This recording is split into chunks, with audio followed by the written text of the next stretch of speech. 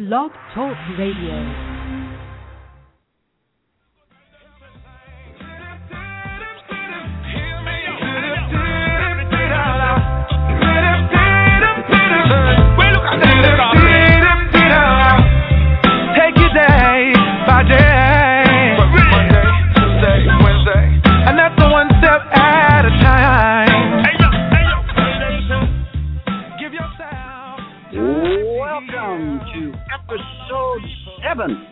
Of the new and improved Pirate Monk Internet Radio Show. Coming to you live from all over the continent. The nude and improved? New, not nude, new. Oh, man. N-E-W, yes. The audio quality is rough on this nude and improved format, Archer. I missed that. Well, I'm your host, Heather Locklear. Oh, yes. Yeah. I heard last week's show while I was out of town. You guys did a great job, by the way. You tore it up. Thanks, Nate. And I hear you're on the road right now coming back from your sea voyage where you played pirate on the Caribbean. Allie and I had a terrific time. It was kind of a combination purpose cruise. First time we'd ever been on a cruise ship, despite all the years we spent in South Florida. I was doing different kind of cruising back then. We're celebrating 35 years of marriage. Oh, yeah. And Allie was also reconnecting with 3 friends from high school. Wow. So, 5 days on the Caribbean on a giant floating... What? So she had to take backup on your anniversary? Yeah, Wait, I don't know. She's sitting next to you right now, right? Yeah, she's in the car. She's driving. She's piloting this machine. We're headed north on I-75 between Macon and Atlanta. Can you give her the phone real quick? Oh, I don't know whether she'll talk to you, Aaron. I don't know. Okay, I'll try. Hang on. Hi, Aaron. Oh, special guest, Allie Larkin. Loving it. How are you, Allie Larkin? Oh, I'm hanging in there. How was your cruise? Oh, my gosh. The cruise was amazing. Oh, that's great. It was amazing. I mean, you sleep, your bed just sort of like bumps up and down every now and then and sways back and forth and gives you this little rock. I want a bed that does that. I want to buy a bed that, like, makes you feel like you're on a cruise because it was really nice. Huh? And you know what? You can actually buy bathrooms that make you feel like you're on a cruise. It's just poorly installed septic tanks. And then you just feel like you're on a cruise all the time. So you roll out of bed. And you walk out there, and there's just food everywhere. All you can eat. I mean, you sit down at dinner, and you have like 5 courses. So the first course is shrimp cocktail. You can eat it and say, I want another one, please. They bring you another one. I want no that. You can eat like 4 of them. Then you have your main course, and you can eat that. You can say, man, that was good. Can I have another one of those? and then dessert comes, and you're like, I'll take 2 more of those. I mean, it was amazing. And you sit by the pool, and there's a food bar by the pool. You know how many they have these giant. We've been doing healthy eating because of Nate's cholesterol. He just dropped 25 pounds and 100 things of cholesterol. And I ate every day 2 of these big, giant, huge hot dogs that were full of sauerkraut and just wolfed them right down by the pool. And it was today is the anti-health show. It's okay. But we could have done without getting off the boat at Jamaica. I should have stayed on the boat there, but, what are you going to do? Nice. Well, is there anything that our listeners ought to know that is embarrassing that Nate did? I'm trying to picture him on a cruise. And we said he was in his Speedo out suntanning. Is there anything that you want to tell the listeners about Nate's cruising habits? Oh, geez. Well, he snored. Well, but he always snores. No, he didn't do anything embarrassing at all. He was, I warned him ahead of time. I said, look, these are my high school friends. Don't do anything embarrassing. So he didn't. All right. He was good. Fine, Allie, you can put Nate back on then. You can put Nate back on then. Okay, here he is. Thanks, Allie. All right, there you are. You got the lowdown on the big cruise. 5 days aboard a giant floating Shoney. Yeah. All right. Well, I think that's our update. We want to do a mini meeting, right? We do. So should we take a quick break and come back with a mini meeting? That sounds like a grand idea. Should we introduce Russ first? Because we're going to bring him into this, right?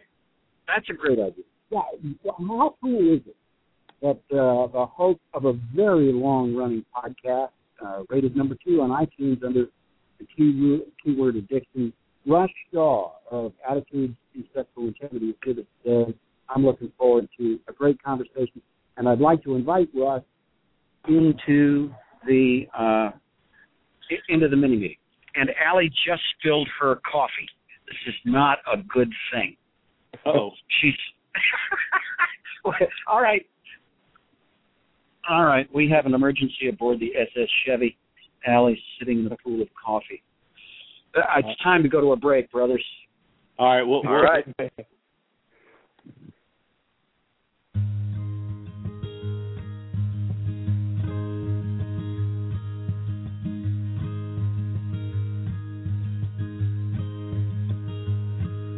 Run into the wind, pour defenseless, healed within. He ordains our woe and gives grace also. Press against these times,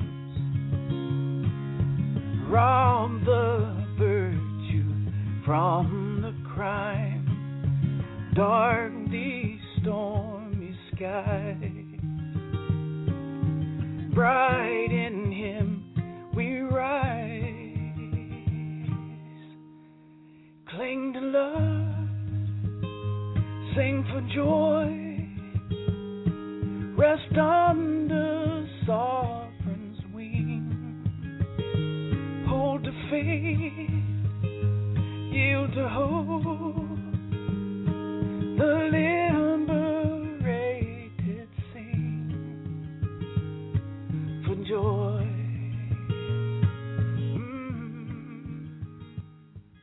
For joy.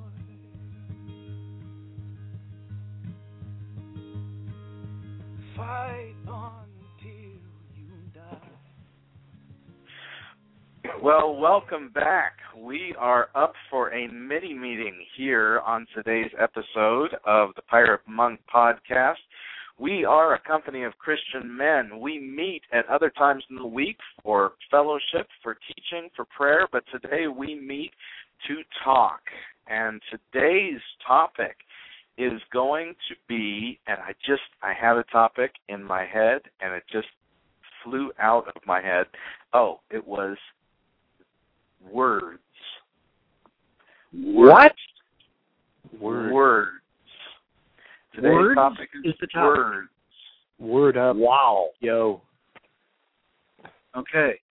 That's interesting. Okay. Man, that one came from left field. Words. Word. Okay. All right. Got it. Don't everybody jump at once. You know what? I wanted to go a little less typical here. Yeah. You did. You succeeded, Aaron. Yeah. Well, I guess I could start. It's kind of cool, Nate, that you are in the car right now because with my podcast, most of the podcasts I've done are while I'm driving around. It's like where I've done my best thinking, and wow. then words just kind of come out. So if that helps. Dude, I am reading your book, Samson and the Pirate Monks, and it is awesome. I don't know why I haven't picked this up before. You and I have exchanged emails in the past, and it's like always been on my to-do list. And now, you know, Jay invited me to be on the show, and I'm like, oh, I better get the book, man. So, but I'm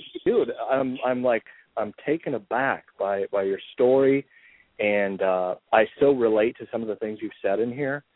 Some of the words that were taught in church, I think, growing up, and some, you know, kind of Christian religious stuff that gets, you know, like Jesus says, the bad yeast of the Pharisees, right?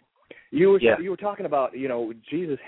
You were taught at a young age that Jesus makes your robe clean, right? He wipes you away and washes away all your sins, but then it's your job to keep the robe clean. And I heard that, and it almost brought me to tears, because that's kind of where I was. That's kind of what I was taught and brought up with, and it's just, you know, it's such a lie. It's a religious kind of lie that a lot of people believe, and it just brings worldly guilt and despair, and especially for folks who have, you know, unwanted sexual behaviors or any kind of unwanted behaviors that tend to own us, you know. Yeah. Wow. Thanks, Russ. Yeah. Well, I'm Aaron. Hey, Aaron. Hey, Aaron. I had nothing in mind when I said the word words, except that it was not an emotion word, and so I was curious where my own heart would go. And immediately it went to this deep, convicted place of how responsible I am for my words. I think so much of my life I feel like I have right words, and thus I'm let off the hook for the responsibility for what those words do, especially in my marriage or to my kids. You know, the closer the relationship, the easier I let myself off the hook for what the impact of my words do if they're right. Yeah. And truth is the biggest cop-out for a person like me. And so the words just sits heavily on me. As recently, I've held my tongue with some conversations with my wife, though I've wanted to have the right words. I just haven't had them. I haven't said the wrong words, but I've been craving right words, because words are so important and they're so powerful.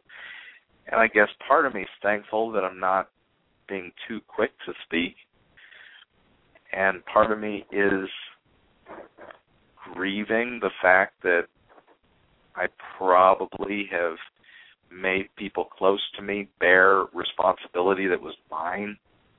Yeah. In the name of truth. Yeah. And so that's just that word, this topic actually feels pretty heavy to me. And I think that's the reason. So the phrase "that's not what I meant" is the biggest load of crap I think that can be brought to the table when you've crushed somebody's spirit, and when I've crushed somebody's spirit. Amen. I've been convicted by the words. Somebody, another pastor, Tim Keller, is a pastor in New York City, and he was talking about spiritual humility. And that's something that's been kind of heavy on my soul for a while. Just like what you were talking about with how your words have an impact on other people.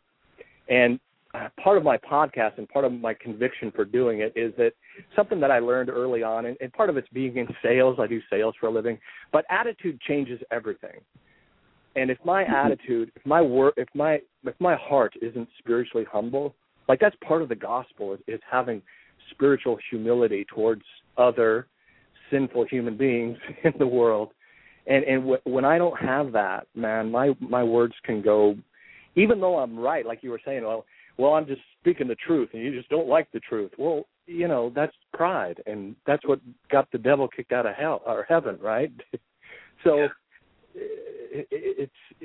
I've been really convicted by that too, my own spiritual humility, but also being able to not hold my tongue and be able to communicate in a way that's not going to, be received as being a pompous, I'm always right kind of jerk, being able to open people up to be able to talk about, what's on the table rather than just kind of, bulldoze over people, because I tend to do that too. I'm quick-witted, and I can tend to be a bully with my words. So that's what I was thinking with my words. Thanks, Aaron. Thanks, Aaron. Well, I'm Mondo. Hey, Mondo.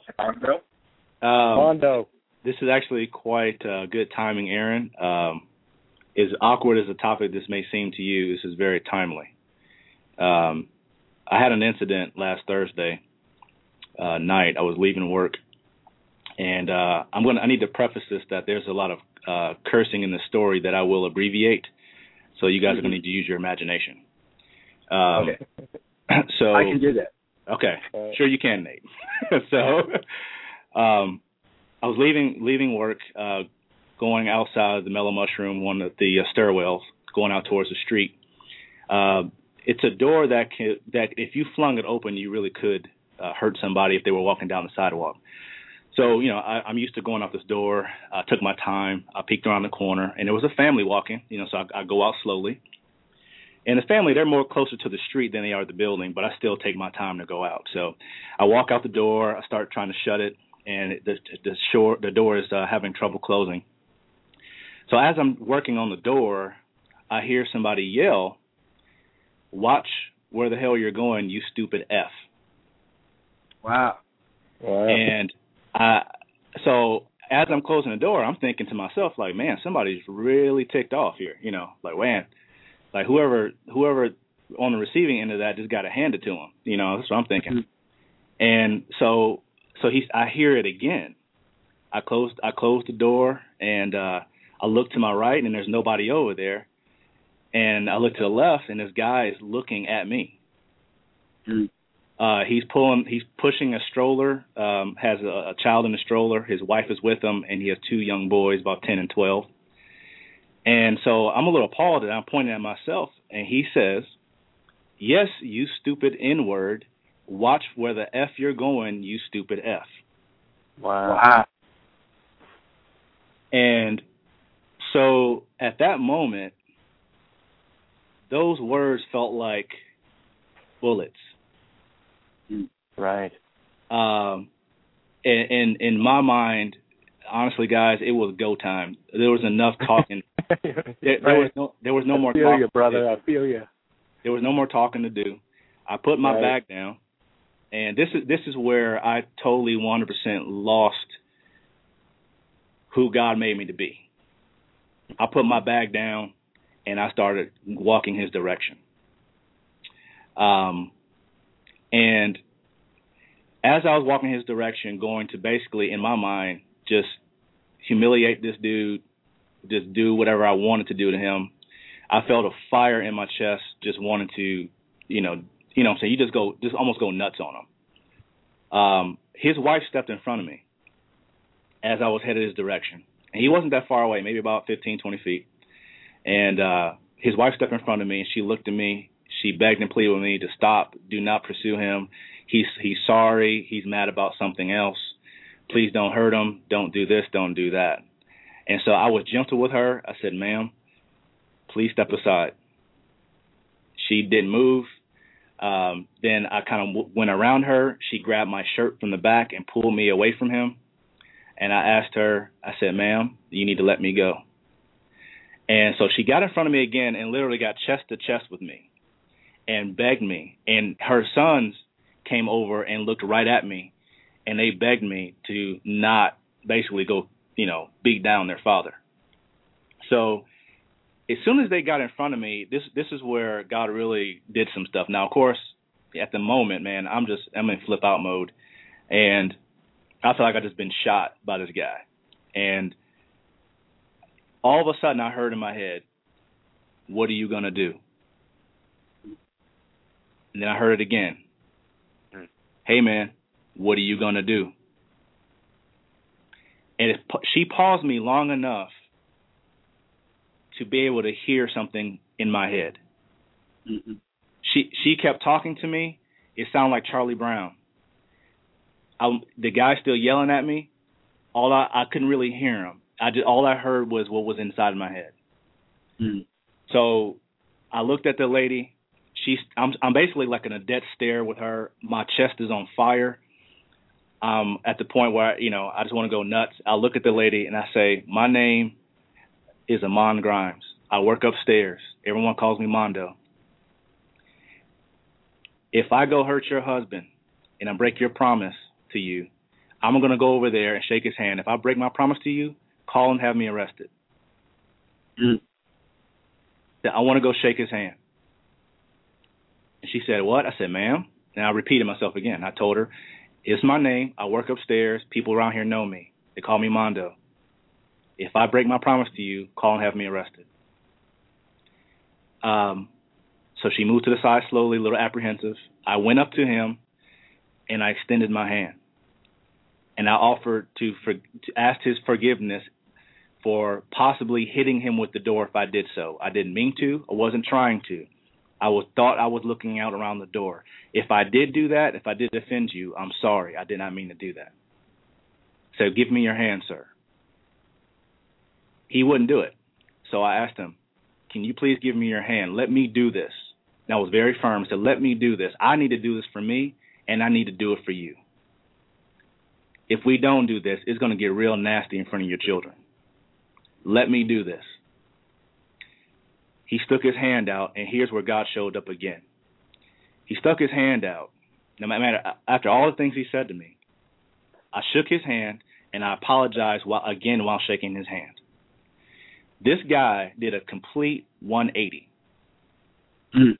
He went from basically wanting to kill me to limp noodle, man. This guy gave me a half hug, apologizing. I'm so sorry. That is not me. I'm upset about something else. I really apologize. I'm embarrassed. I'm so sorry. This and that and the other. I said, look, man, you know what? Okay, cool. I accept your apology. I really don't care to hear it.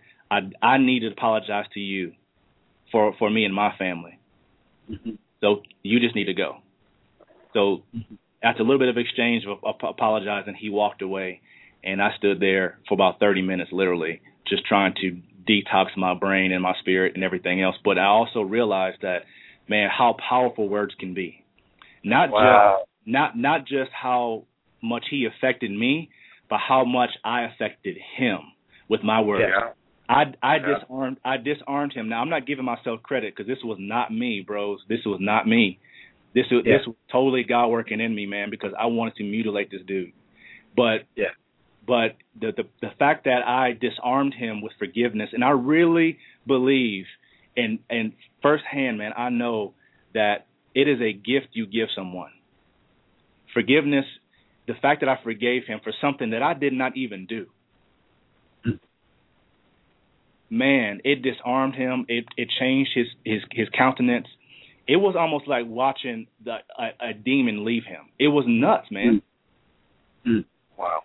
And so, of course, it took me, a while to detox. It was a major learning experience. God was speaking to me the rest of the night, all night, in the morning, just about what did you learn? I mean, imagine if I had not paused long enough with his wife in front of me, what would have happened? What kind of trouble would I have been in?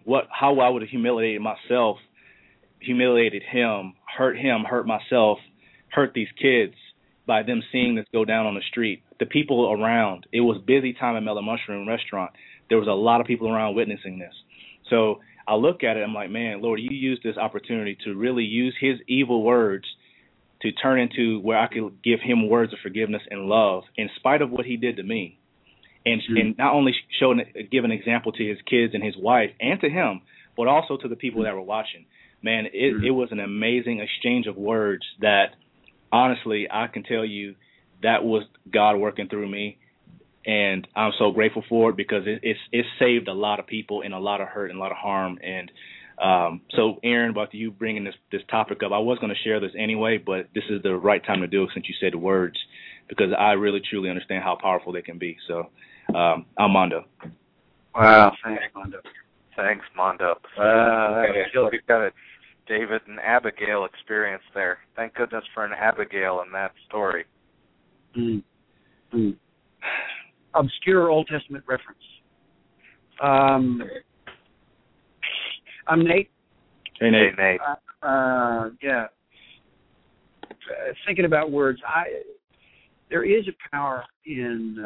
I think that for me, the great gift and the great, power, the intimidating power of words is that they have the power to be specific, to bring a reality into focus. And words play a huge part in recovery, play a huge part in my recovery. I can remember going to my first meeting and not wanting to say anything. Certainly not wanting to say, for example, I'm Nate Larkin and I'm a sex addict. There's no way I wanted to say that, because that would make it real. I wanted to go and collect information. I wanted to listen to other people share. But I didn't want to disclose what was going on in my own life, my own heart.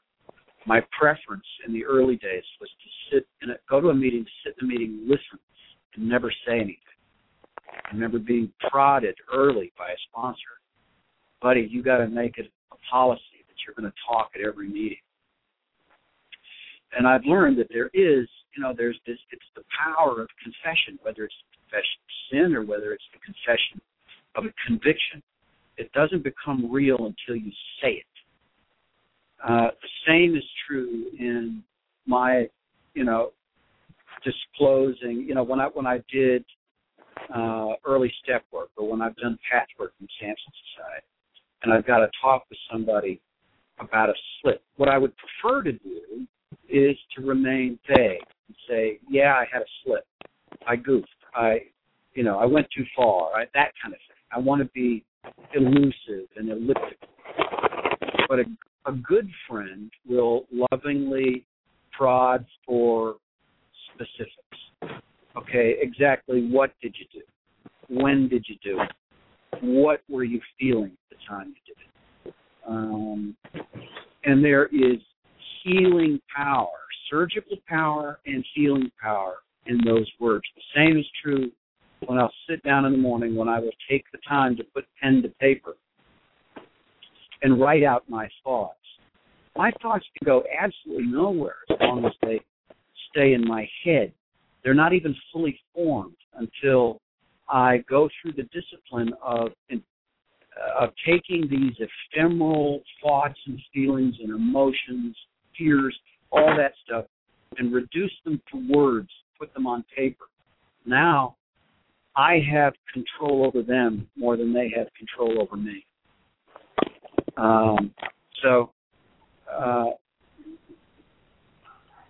God spoke and brought things into being. And I think part of our identity as sub-creators is that we bring things into being as well, or at least into focus. We can recognize our enemy when we name our enemy. I can recognize my defects when I describe them. And so that's the power of words. I'm Nate. Nice. Thanks, Nate. Appreciate it. Well, that is our mini meeting on words. I was gonna jump in there and add another thing. Going through, like Nate was saying, with the 12-step model. Right now I'm doing a series of podcasts where I'm studying the 12 steps. And for me, this has been a big deal because my words in the past on 12-step have not been real positive. I've been a critic. I'll tell you a little of my story. The first time I was introduced to 12-step, I think I was like 17, and I was forced into it by the state of Washington because at 16 years old, I broke into my stepfather's house, and I drank. We stole all of his booze, and I drank about a half gallon of Bacardi, which led to an alcohol overdose. I actually died for 2 minutes. I don't remember my near-death experience. I always felt like ripped off, like I didn't have my near-death experience. You know? Yeah. But I don't remember most of that whole day, to be honest with you. But I just remember sitting in that meeting, driving, to Arlington without a driver's license in my mom's car, and just angry, arms folded, with that kind of attitude. Now, I guess I'll preface that with this. I had a friend who was who went to AA for drug addiction, and he ended up committing suicide. So, not a real close friend, but more of an acquaintance. But I was one of those guys in his story that he should stay away from, right? Yeah. So I've had these, and I've brought up stuff, and a lot of listeners have said, your critiques of 12-step are pretty good and spot on, but that doesn't mean you throw the baby out with the bathwater, Mm-hmm. So that's what I've been doing recently is really overcoming some of my own, issues with 12-step. Mm-hmm. And really getting into, because, we can bring up all the negative stuff about it, but there really is good news. And there's some recent really good research from Patrick Carnes, mm-hmm. Who studied 1,000 sex addicts and over 10 years. And the ones that saw the most victory, the ones that saw the most recovery were the ones that were in 12-step, were the ones that had an accountability partner, were the ones that had guys or people around them that that would accept them as they are, with the full weight of who they are, as you talk about in your book. Yeah. So in my own confession of my words being just, I have, and it's like the Holy Spirit kind of brought this to my mind, was that my words have an impact, and whether I like it or not, I have influence. I'm just a pizza guy from Seattle. I didn't even finish high school. So sometimes I sit back with this kind of puffed up, pride in my own brokenness with, well, I'm a mess and I'm a disaster, which are true, but I'm also seeing some victory, and I also have a voice, and I'm responsible for my words, man. Yeah. And so pray for me in that, because I'm working on this and I'm studying this stuff, and it's not new to me, but I guess it's new to me to have a different attitude towards it. Nice. Thanks, Russ. Well, thanks, Russ. Hey, when we come back, I want to hear some more of your story, Russ. Well, before we go to break, we've got a quick text from a listener. From listener Mike texted in, "Wow, please tell Mondo thanks for honestly sharing something that was deep in his heart and mind, being offended like that and wanting to beat the blank out of someone humanly justified, and then allowing God to show his grace to many and to me this morning." Wow. So there's a text from listener Mike. Well, cool, listener Mike, man. I appreciate that, buddy. Yeah, me too, Mondo. That's huge, because that, especially with us men, that emotional reaction just rises up, and we see red, and it's like the Holy Spirit just stepped in and you listened, and that's a powerful testimony right there, dude. Thanks, man. And we will be right back on the Pirate Monk podcast.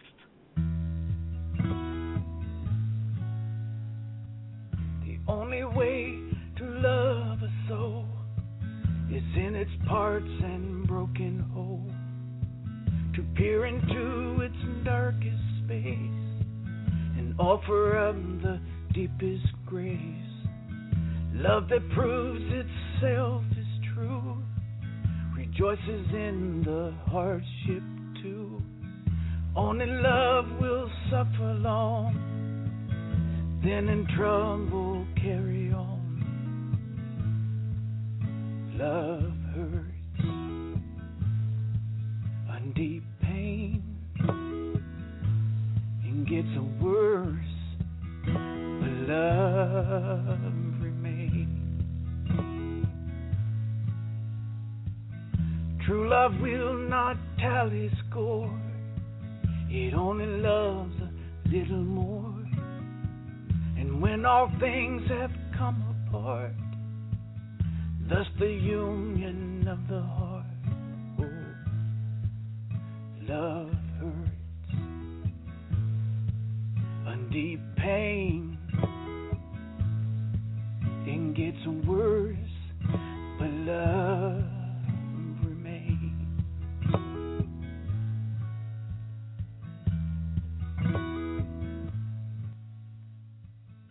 This a truth I have and hold, this a mystery manifold, like a wine refined. And we're back on the Pirate Monk podcast, brought in by the strains of our good friend Mo Leverett.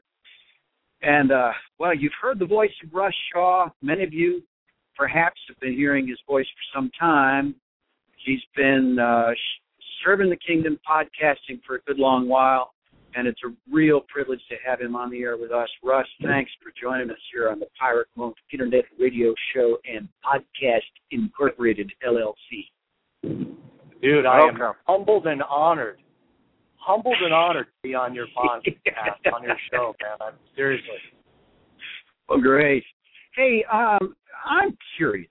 How did you happen to develop an interest in examining attitudes toward sexual integrity? Did this just come out of the blue for you? You just woke up one day and thought, that'd be interesting. It's not anything I have any personal experience with, but it'd be interesting to look into it and see if there's anything I might be able to learn and impart to others. Is that how it worked for you? No, it was kind of it was a Holy Spirit thing, and really kind of teaching some of the stuff that I've learned, just in recovery in general. My heart, colliding with Jesus Christ was a big part of it. I mean, that his story, that God loves me that much, and that God's story would intersect with mine, was incredibly powerful. And there's, in relationships, there's always attitudes that come up, and I was really interested in attitude from being in sales. Being a salesperson, we have ups and downs, and it's a very emotional job. And they talk about attitude a lot, because you can be, you can have a horrible day, and it just makes you feel like just dirt, like nothing else is, nothing's going to change, and your life is horrible. And some of these same feelings I had in recovery. So it's kind of, it's not that we're selling anything, is my point. I guess it's just my attitude would change how I felt, and if I could, re-examine my situation and where I was at any point in my life, I could change my attitude, right? I mean, and it's really more of a getting into Scripture and understanding Jesus, and at those points where I don't have the power to change my attitude or anything else, it's knowing that there is a God there that does love me, that is there for me, that has me, when I'm struggling to believe it, when I'm struggling to get my butt out of bed in the morning, that he's there, much less trying to change a very stubborn, unwanted behavior. Yeah. You've been in recovery now for how long, Russ? Well, I guess on and off for 25 years, Again, I've had a lot of work to do, man. When it was drugs and alcohol, I was more focused on the behavior, stopping the behavior, and I was pretty good at doing that, right? Yeah. And I still didn't get to some of the hard issues.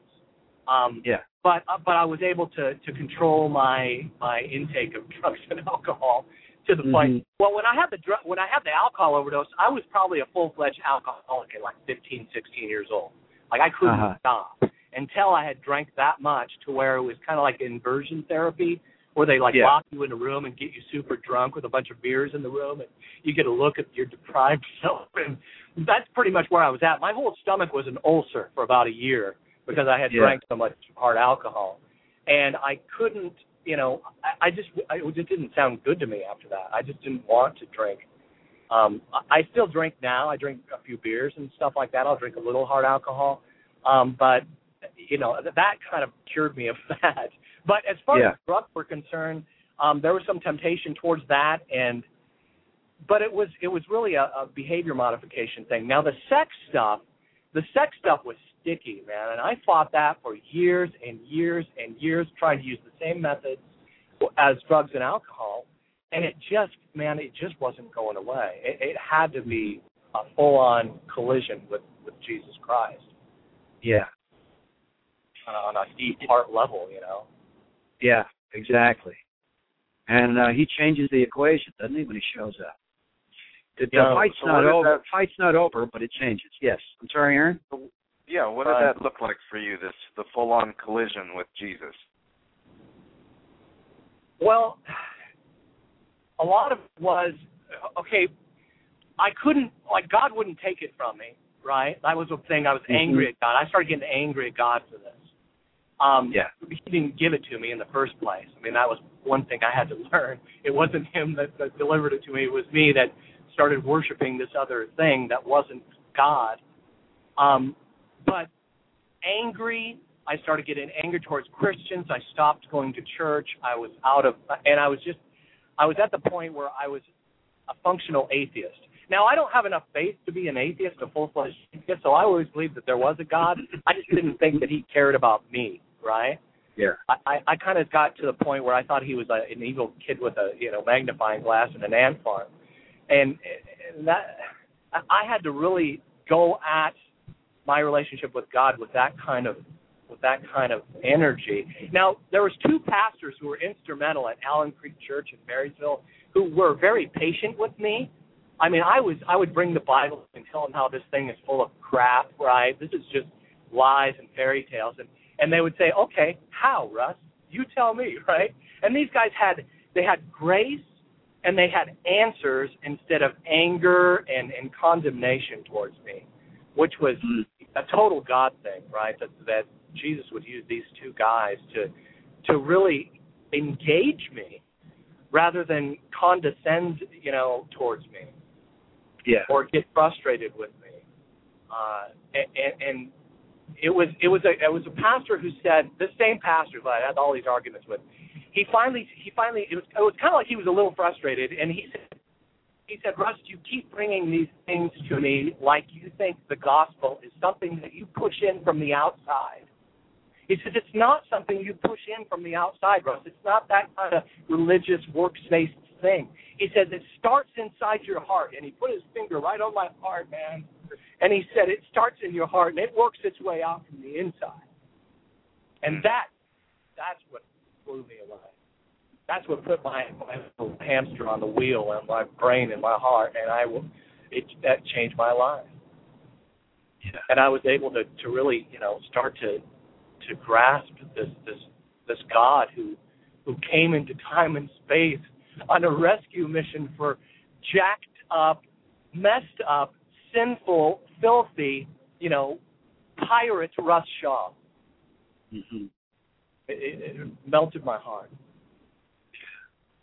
How long ago was that?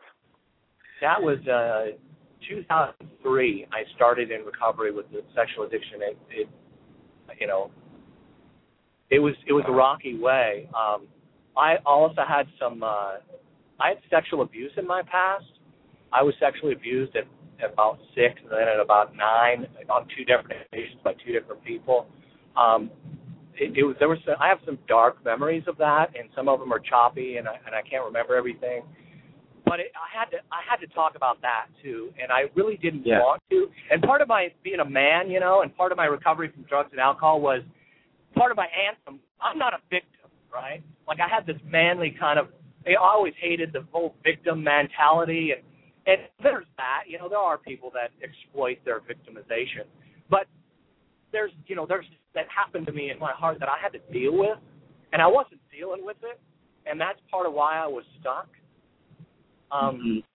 And I heard somebody else's story, and they were talking about that, and that's the big lie that you believe, is that you wanted that. Like, I was a little kid, man. My dick got hard, all right? That's what's going to happen if you're sexually aroused. But your heart and your spirit collide in that moment. Like something exciting is happening. My heart is beating. This is cool. This feels good. And then in your spirit, something very dark is happening to me. Like, this is not right. This is not good. Right. And that can really mess up a person from the inside, And you've got to, man, if that's your story and you're listening today, it's so good to talk about it, man. Get some people around you that love you and can meet you there. Because don't keep that stuff on the inside. It'll rot you from the inside out. I had a lot of bitterness, and I had a lot of anger, and I still do. But it's a lot better than it was 7-10 years ago, man. Yeah, and that, that, Russ, that is, and I'm sure now, that is such a confusing, that's probably the most confusing part for people that have been victims, when they don't, they can't accept that, wow, I couldn't have been a victim because I was aroused by some part of this. And boy, walking through that is really hard to say, okay, I wasn't in control, and that does take someone who knows how to walk you through that. That's right. To get help and to be able to talk through it. That's so important. Yeah. Also, the kind of religious Christianity that's out there, that stuff that Nate talks about in his book, the kind of works-based stuff, like a lot of the stuff that the guy who sexually abused me said to me was repeated by the pastor. Like, don't talk about this because everyone's going to know how dirty you are, And then you hear sermons where you got to be good and you got to be right, you got to keep your robe clean, kind of thing, right? Well, my robe was dirty, and I knew that. I'm a kid sitting in Sunday school, and they're singing songs about, how the sinners are going to be punished, and I'm sitting there, right? I mean, the gospel needs to be taught in a way that's not superficial, and it's not, just you be a good person and look pretty on the surface. I mean, that is soul rot right there, that message. Yeah, we just talked a few weeks ago to a man who went through this for years of his childhood, and boy, did it take decades for him to talk about it, and much of it was because of the Christian culture, and it begs that question, how in the world does the Christian culture become the least safe person for a wounded child to find healing and safety? Amen. And that has to change. For a child to hear the message, this is not a safe place for you to come forward, that is just infuriating and must not be. Yeah. So we have to make sure we do everything we can. This is not about dirty robes. This is about grace and healing and bringing all of our hurts and all of our stuff to Jesus. Yeah, and I'm sure, Russ, that your experience mirrors mine in that your willingness now. I don't know how God maneuvered you into a place where you were willing to talk about this, but He surely has. He has with me. The fact that you're talking about it as a Christian, talking about it in the context of the gospel, and allowing your brokenness to be the focal point of the gospel for yourself and for other people, that actually is making the church a safer place, making you a safer person, and that's the reason why people seek you out for help and guidance and coaching on this journey, because you're willing to share your own struggle, right? Right. Thanks for that too.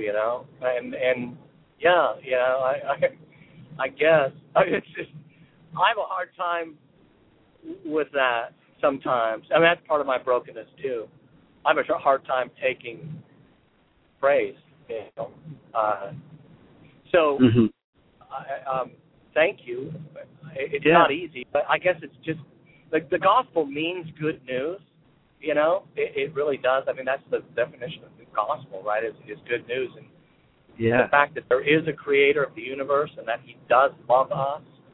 That there's a lot of messed up stuff in this world, and there's a lot of horror, and there's a lot of pain, but the things are the way they are, and God did not leave us alone. He actually entered into this place in time and space, and I don't have to be the hero of the story, because he is, and I'm going to keep pointing to him, and I'm going to keep pointing to Jesus as long as I got breath in my lungs, It ain't about me. And it ain't about, what I've done.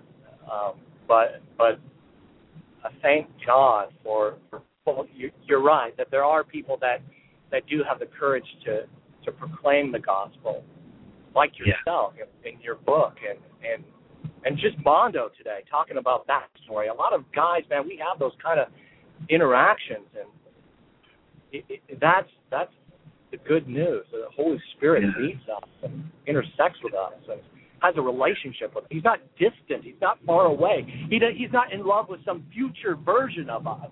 He's in love with us right now, broken, messed up us. Preach it. That's good. I love it. Nice. Now you live in Seattle. And connected with a church fellowship there. I go to Barfield Church in Seattle. Okay. And tell us about the guys you run with. Well, I'm in a community group right now, and we, our guys, we hang and we have our wives, but we also kind of separate sometimes, and us guys get to just talking about what's real and honesty, and it's kind of it's a Bible study, but it's also, our church is just kind of set up that way. Like, we're not, we one of my religious convictions, and where I can tend to get self-righteous religious, is when I see people come to our church who actually own a Bible, don't have tattoos and piercings, right? That's kind of our church. I get nervous when I see people wearing, sharp clothes to church and stuff. Like, who are these guys? I'm way more comfortable with the cat with tattoos and a nose ring, Yeah. So that's kind of, and I'm an old guy in our church. I'm 45, and most of the guys in our church are young in their 20s and just starting families and stuff like that. It's really cool, and it gets pretty raw. We also do a thing called redemption groups at our church. A pastor at our church, Nate, I just got you in my head there. Mike Wilkerson wrote a book called Redemption, and it's kind of a group set up, and basically all of us are in a redemption story. I mean, and that's kind of the premise of it, and we're all kind of like in the book of Exodus, we're all exiting Egypt, because we don't want to be slaves, yet we don't entirely like the way that this freedom thing is working out, right? So it's really the gospel, meeting people in a group setting, and we do that for 8 weeks, and then it's really awesome. It's beautiful, the gospel coming and meeting people right where they're at. I've seen heroin addicts. We've dealt with meth addicts, and just it's amazing the life change that's come through. Just making it about Jesus. I mean, a lot of churches miss the big E on the eye chart. That's something our pastor says a lot, Like, Jesus is the big E on the eye chart. We tend to kind of go down here on the little stuff to see if we can see that stuff. And we miss Jesus, and then that's really what it's about. It's all about Jesus. And our relationship with him, and our heart colliding with him. Yeah. Well, I how saw the can Mike people Wilkerson book. Oh, yeah, go ahead. Go ahead, Aaron. No, I was just wanting people to be able to get in touch with Russ and listen to his podcast. But go ahead. Yeah. I wanted to say that I did see the Mike Wilkerson book on Russ's website, and having heard your endorsement of it, I want to pick up a copy and maybe talk to Mike in the future.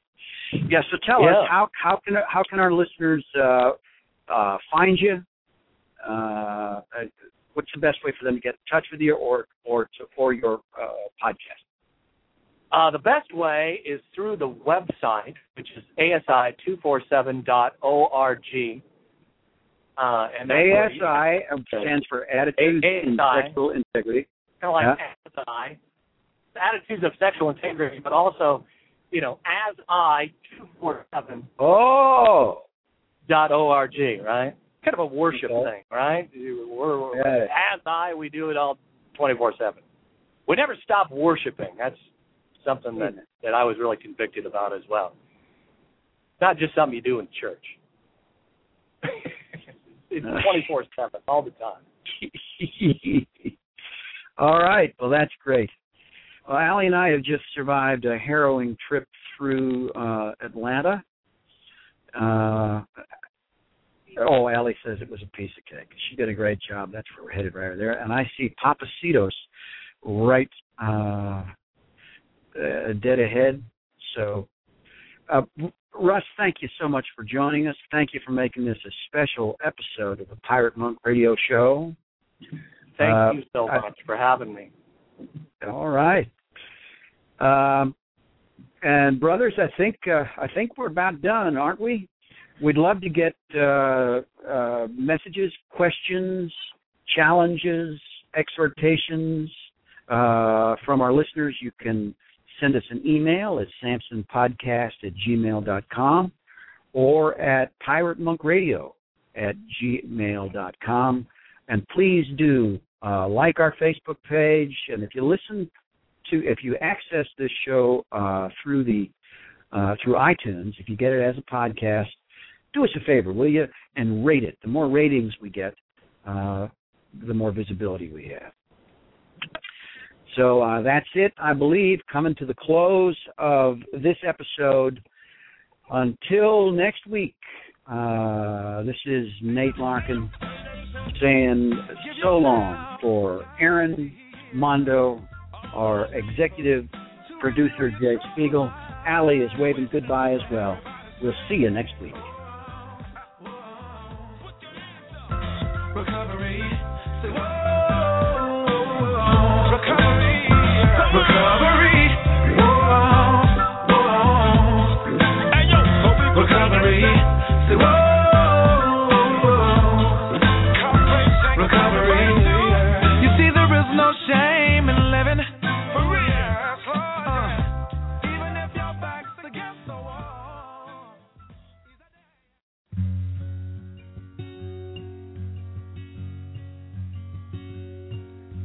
Light little steps on soft sacred sand, washing away against what we planned, a sifting of sorrow, a lifting of pain, toward every tomorrow, the wisdom of rain.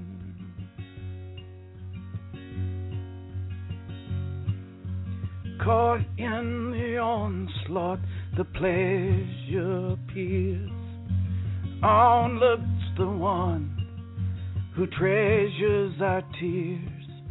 A magical moment, a mystery made plain, to find in each other the wisdom of rain. Let it fall and roll down your face. Let it fall like the lavishing of grace. In your arms every sadness refrains, surprised by the wisdom of rain.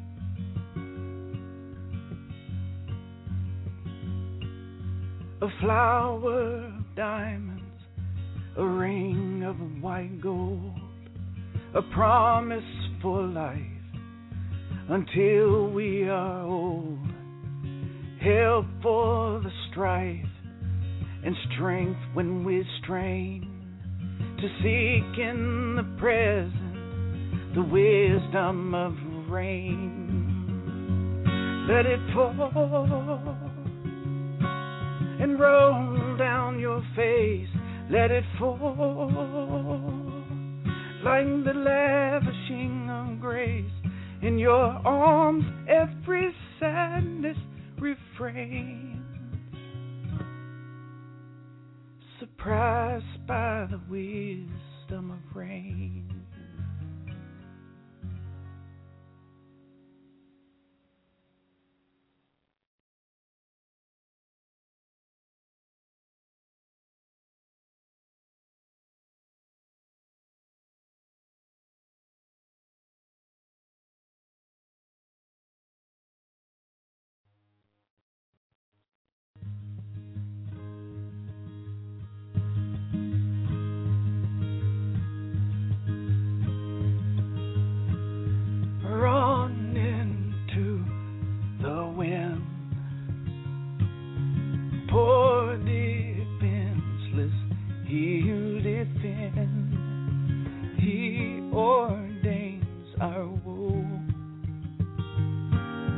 And gives some grace also.